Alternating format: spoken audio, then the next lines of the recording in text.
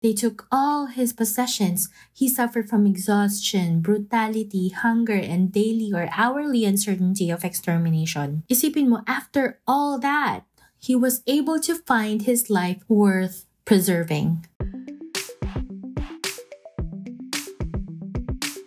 You are listening to Mooney with Mooney.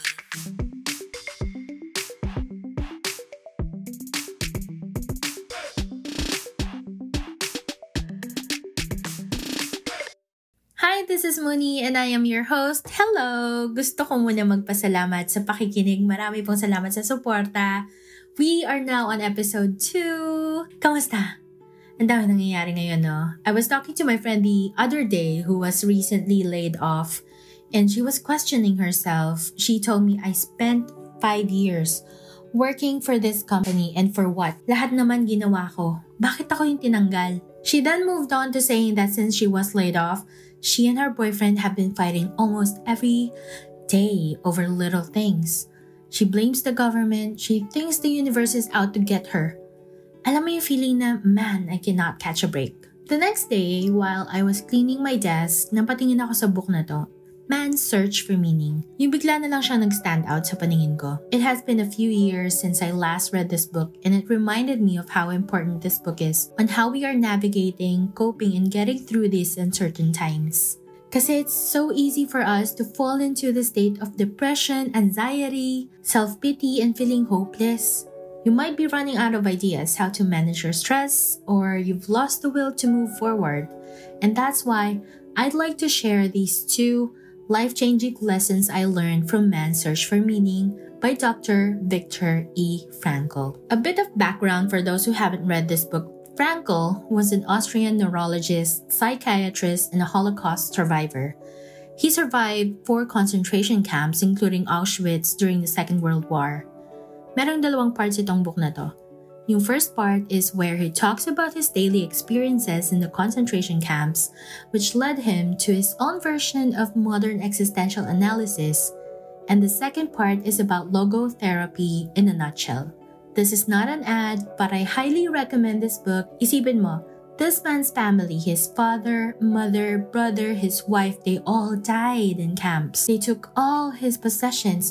He suffered from exhaustion, brutality, hunger, and daily or hourly uncertainty of extermination. Hindi niya alam if during or after ng shift niya sa forced labor, if isa siya sa dadalhin sa gas chambers. Isipin mo, after all that, he was able to find his life worth preserving. Which leads me to the first life-changing lesson I learned. Find your why. When faced with challenges, we stop living for our future if we don't know why we are doing what we do every day in the first place. Dr. Frankl saw this firsthand and he realized that it was often the loss of meaning that took the prisoner's life. It was not the lack of food, not the bitter cold. As a psychiatrist, he was forced to find meaning for his suffering to survive.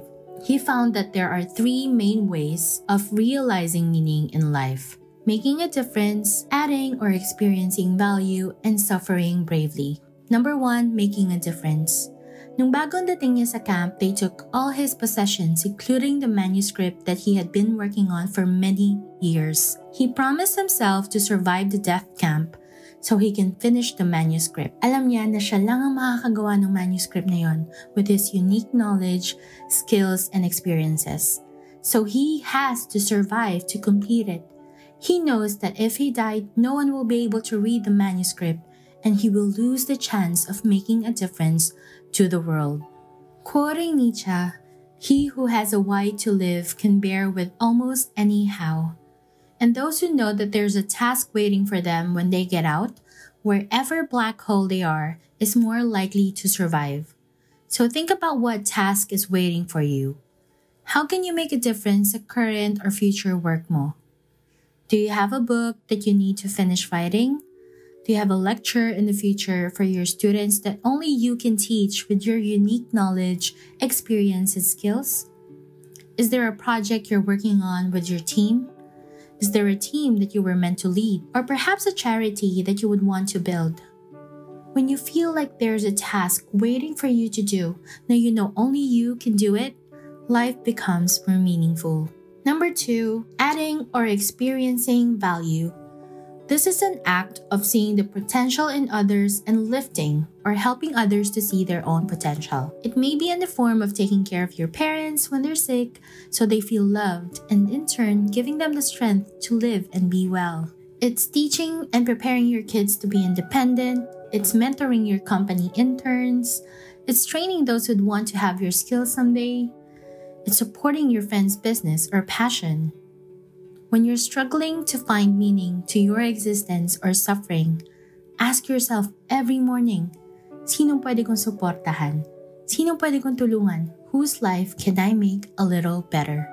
Number 3, suffering bravely. Dr. Frankl said some people tend to look into the past to help make the present less real. But in robbing the present of its reality, there lay a certain danger. It became too easy to overlook the opportunities to make something positive of camp life, opportunities which really did exist. They preferred to close their eyes and to live in the past. Life for such people became meaningless. We could say most men in a concentration camp believed that the real opportunities of life had passed. Yet in reality, there was an opportunity and a challenge. One could make a victory of those experiences, turning life into an inner triumph, or one could ignore the challenge and simply vegetate, as did the majority of the prisoners. Despair is suffering without meaning.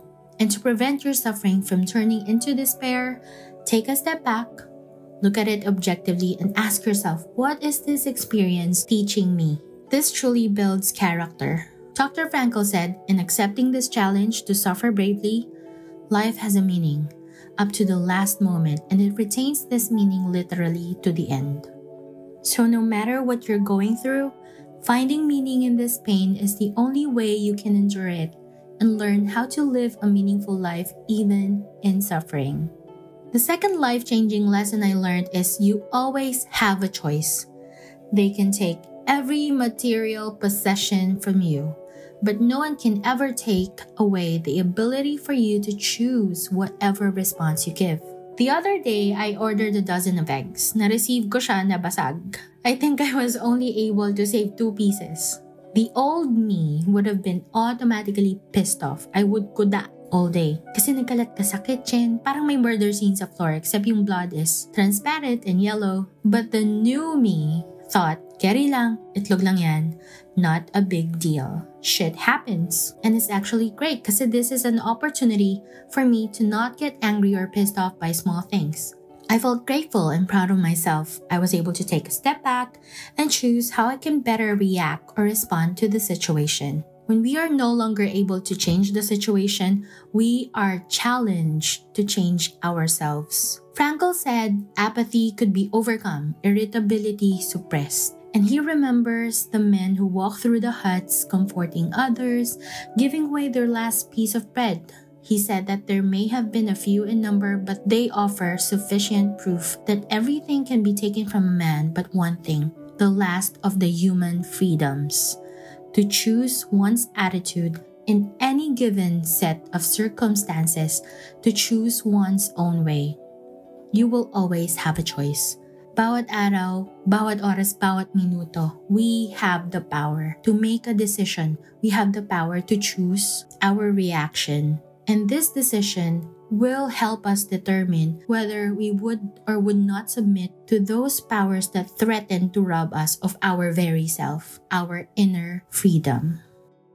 Thank you so much for listening. If you like this podcast, please follow, like, share, and subscribe. You can also leave a message on my Facebook page, Mooning with Mooney. I love reading your comments and messages. And thank you to those who sent theirs. Stay safe and healthy, guys. I will see ya.